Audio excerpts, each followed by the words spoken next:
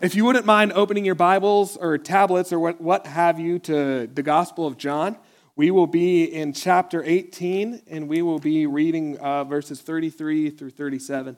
Again, that's John chapter 18, 33 through 37. Hear the word of the Lord this morning.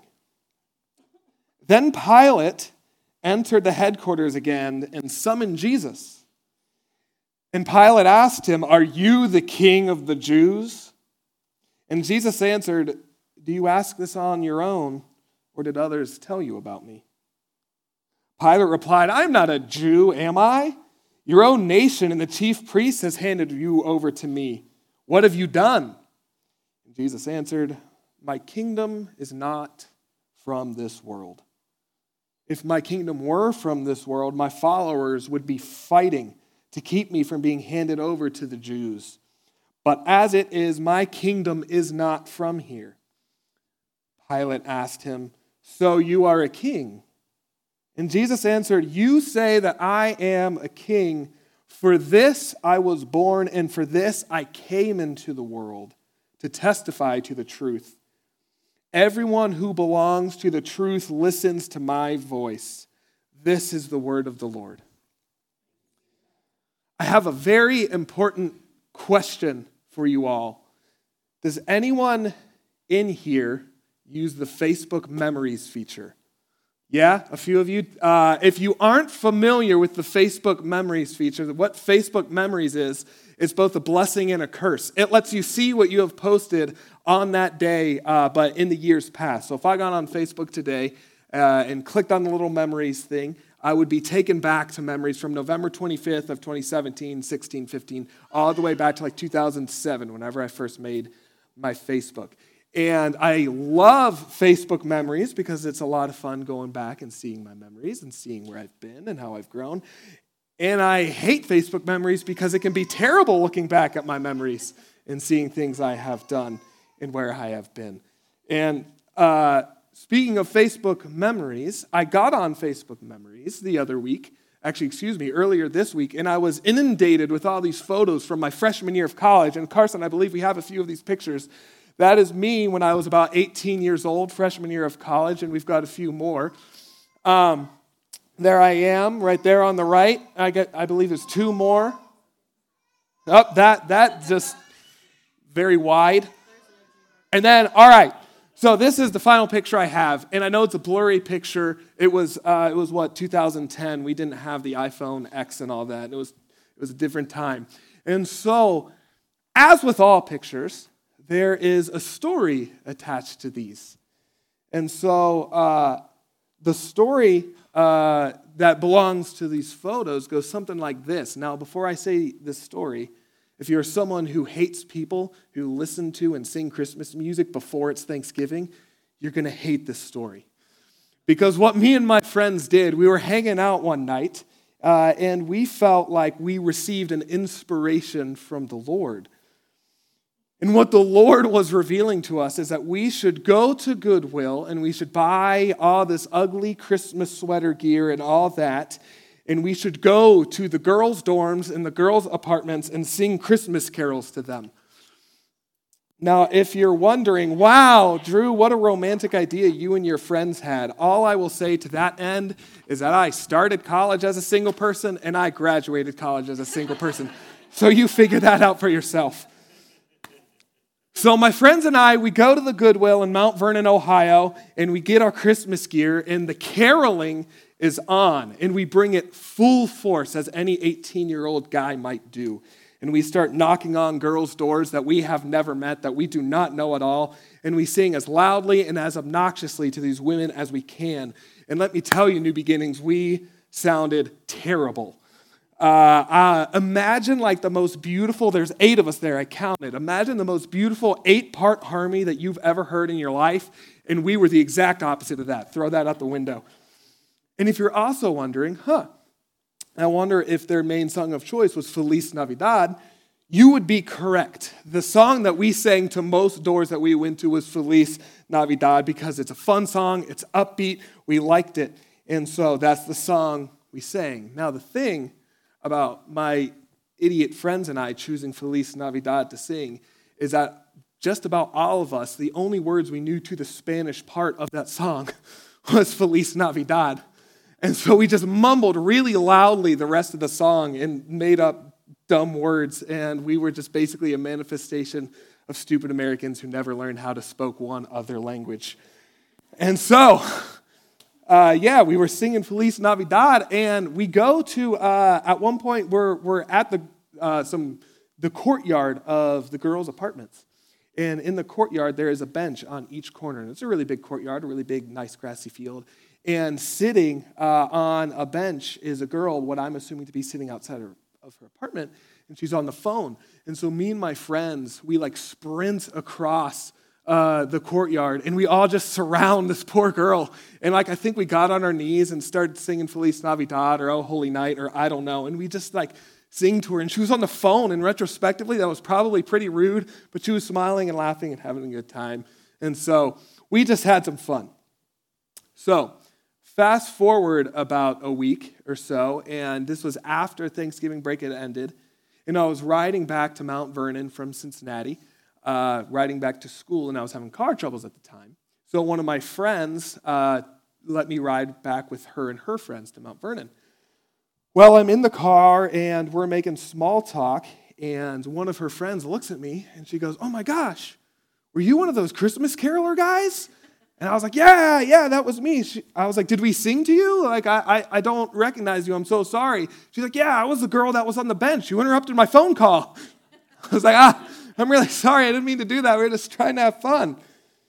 And so we just kind of laughed about it, but it was kind of one of those moments where I was interacting with someone whom I had previously interacted with but didn't recognize.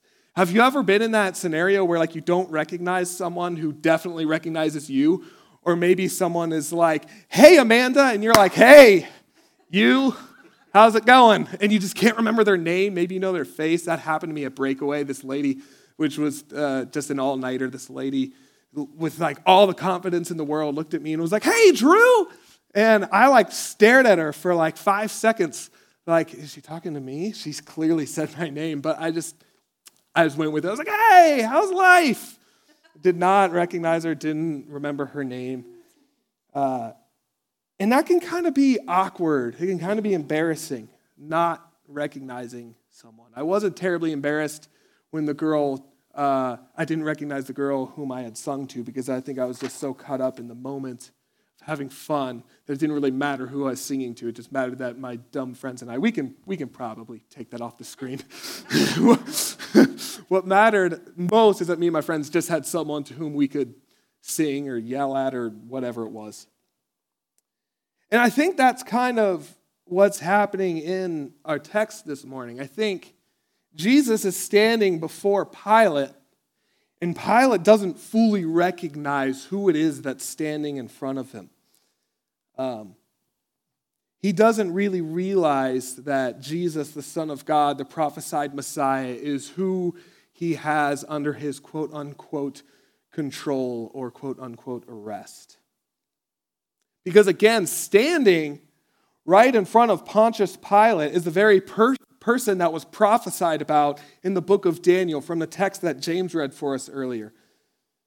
Standing in front of Pilate is the one like a human being coming with the clouds of heaven. Don't you know who's standing in front of you, Pilate? Don't you know that the one who's standing in front of you will be given dominion and glory and kingship, and that all peoples and nations and languages should serve him? And his dominion, Pilate, is an everlasting dominion that shall not pass away, and his kingship is one that shall never be destroyed.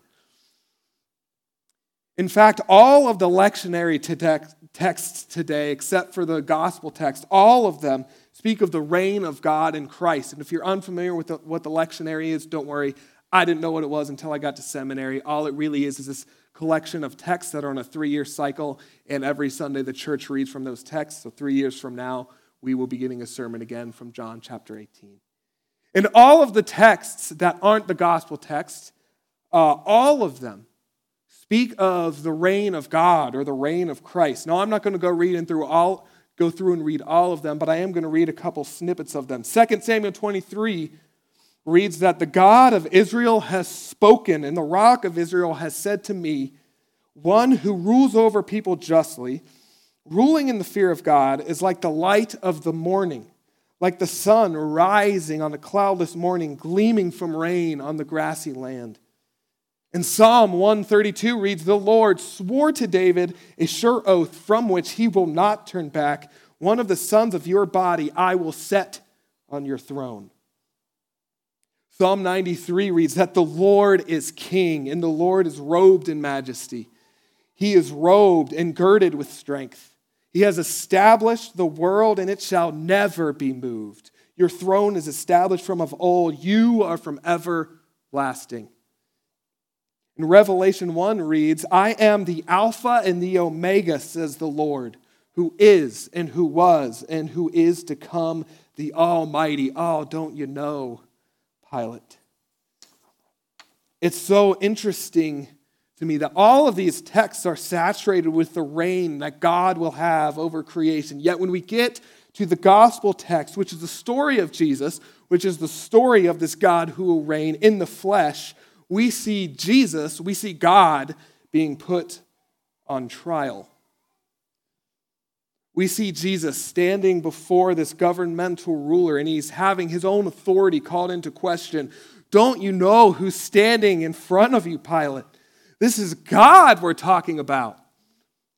This is God, the creator of all things, who spoke, and from God's very mouth came all of creation. The rain we're seeing right now, the snow that we'll see later, the mountains, the grass and the trees, and all vegetation sprang forth into life the moment that God spoke. And God looked at this creation, and he reigned over it, and it was good, and it was right and pure. And God looked at it, and God said, you know, this is really good, and I like it, but I think we're missing something. And so God created humanity. He created Adam, and he created Eve. And Adam and Eve had this unmediated access with God, and they loved God, and God loved them, and everything was good and right and pure. And now, this God who created everything good and right and pure is standing before him whom he created.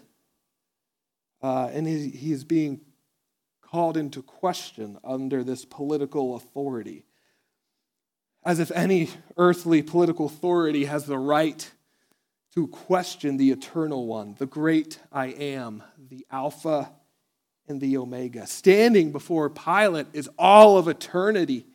And eternity wasn't recognized because the lure of power had blinded Pilate's sight. Don't you know, Pilate? And you know, I wonder how many times we have committed the same mistake as Pilate. I know that I have. I've done it time and time again. I probably did it this week, where we have failed to recognize that all of eternity is right in front of us because we put our hope or we put our faith in earthly hopes, in earthly kingdoms, in governments and powers. And we don't put our hope in this Alpha and Omega who is and who was and who is to come. How many times has eternity been standing right in front of us and it's just right over our head?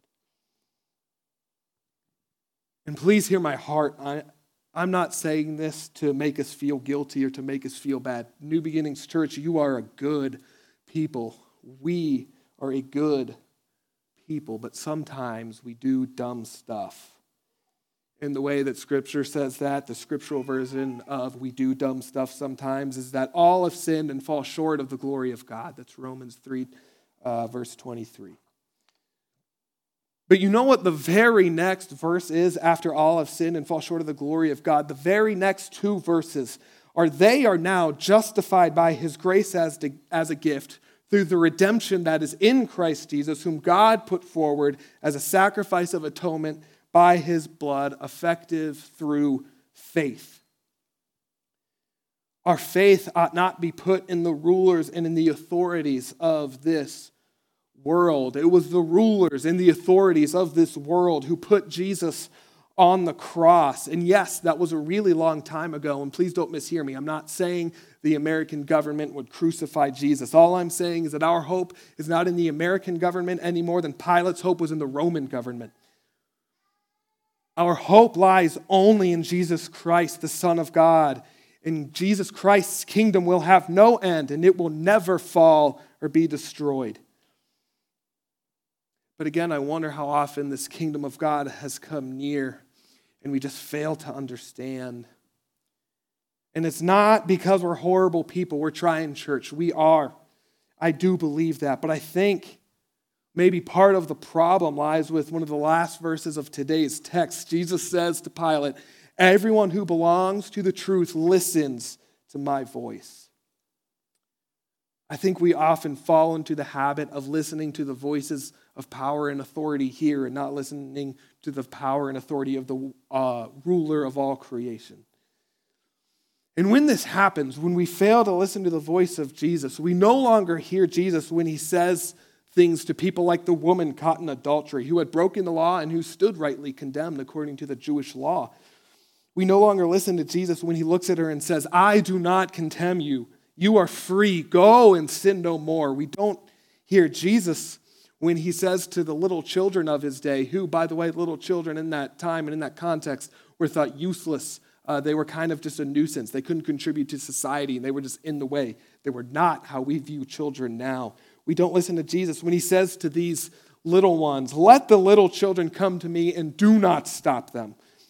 For it is to such as these that the kingdom belongs." And we no longer listen to Jesus when he says in Mark chapter 7, verse 9, "You have a fine way of rejecting the commandment of God in order to keep your own tradition."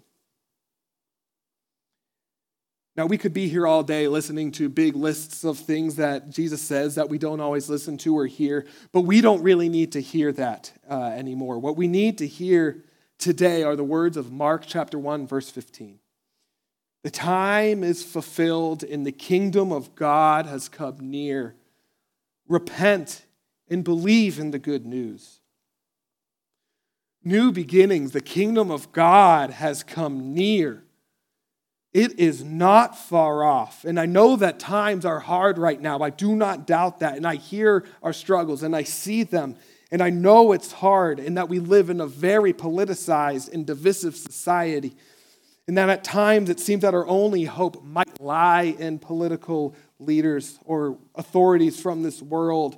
And so then we say things like, well, hey, at least it wasn't the person on that side of the political aisle that got elected. But church, the good news for us today is that Christ's kingdom of hope and new life has come near, and it is Christ who is leading and who is guiding that kingdom. Jesus, who entered the very clutches of death, which were ordered by the governmental powers of his day, rendered death defeated, and has established a kingdom of hope for all people, and it will not have an end. And this voice of Jesus is calling us into that kingdom. And it sounds something like, "I know it's hard and I know it's scary, but I am with you and I will not abandon my creation unto death and I will not leave you and I will not forsake you and I am here and I am bringing my kingdom here and now." May we listen to this voice of truth. And may we know and may we be reminded that this voice of truth calls us to action. That it is necessary for us to believe, that it is necessary for us to have faith. Trust is a part of this, without question. But Jesus calls us to act, and not act on the name of this or that political party or on behalf of ourselves or on behalf of what have you. But we are called to act in the name of our resurrected Lord, Jesus Christ, who brings peace and who brings unity. What that means is that when we talk to people, we talk to them like Jesus would. And when we interact with someone that we don't always agree with, we interact with them the way Jesus does. And I will say that's probably one of the hardest things for me to do right there. When we vote, because it is good to vote, we vote with the kingdom of God first and foremost on our hearts and on our minds. And when we see people who look and who act and who think and who do different things than we do, we don't try and block them off, but we welcome them with open and loving arms, because that is the way of the kingdom that has been revealed to us through Jesus Christ. And I have seen this church do so well in my 2 years here at loving people. You all have welcomed the stranger and you have loved the other so well. New beginnings is a place where God's kingdom has come near. And I hope, and it is my prayer, that it will continue to be a place where people are so radically loved that the rest of the world and the rest of Lee Summit looks at Chipman Commons and says, I don't really know what's going on over there, but I want to be a part of that. And I think that's happening right now with this story of Angelica. I hope that our community sees the way that you all have risen up and taken in this stranger, taken in this other who is different than us and yet loved her all the same. May this continue to be a place where the peace and hope of Christ is offered to all who come through the doors, to all who step foot on this property. And yes, there have been seasons where we've fallen short. There's been seasons where we've done dumb stuff. There have been times where we may have failed to listen to the voice of Jesus. But to repeat the words of Romans 3:24-25, we are now justified by his grace as a gift through the redemption that is in Christ Jesus, whom God put forward as a sacrifice of atonement by his blood, effective through faith. Today, may we hold fast to the hope that Christ is Lord and Caesar is not. May we hold to the hope that Christ's kingdom has come near. May we not be like Pilate and fail to see eternity standing right in front of us, but instead may we listen to the voice of truth, as I have seen you all do so well, which guides all creation into God's reigning kingdom. Today, tomorrow, and all of the days ahead, may we proclaim that Jesus Christ is Lord of all. Amen.